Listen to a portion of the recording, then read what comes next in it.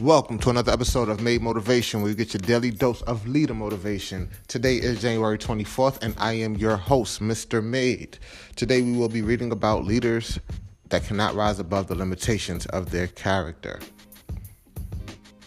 Have you ever seen highly talented people suddenly fall apart when they achieved a certain level of success?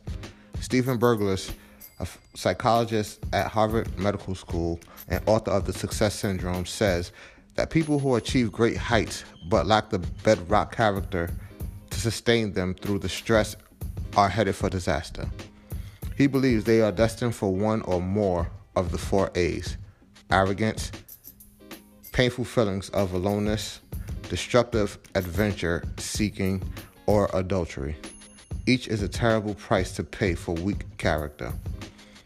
If you find yourself being sucked in by one of the 4 A's that Berglas identifies, do what you must to step away from some of the stress of your success and seek professional help.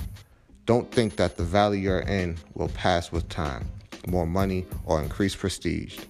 Unaddressed cracks in character only get deeper and more destructive with time. If you're not struggling in any of these areas, you should still examine the condition of your character. Ask yourself whether your words and actions match all the time. When you say you'll finish an assignment, do you always follow through? If you tell your children that you'll make it to their recital or ball game, are you there for it? As you lead others, recognize that your character is your most important asset.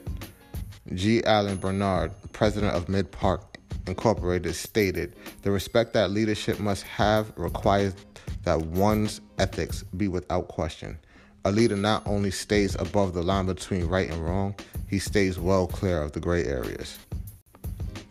The takeaway for today: examine the condition of your character and make sure your words and actions match up. I hope you got a lot out of that little. Practice it in your daily lives.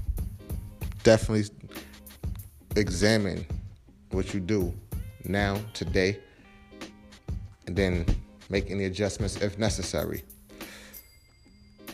I look forward to reading to you tomorrow, January 25th. To your success.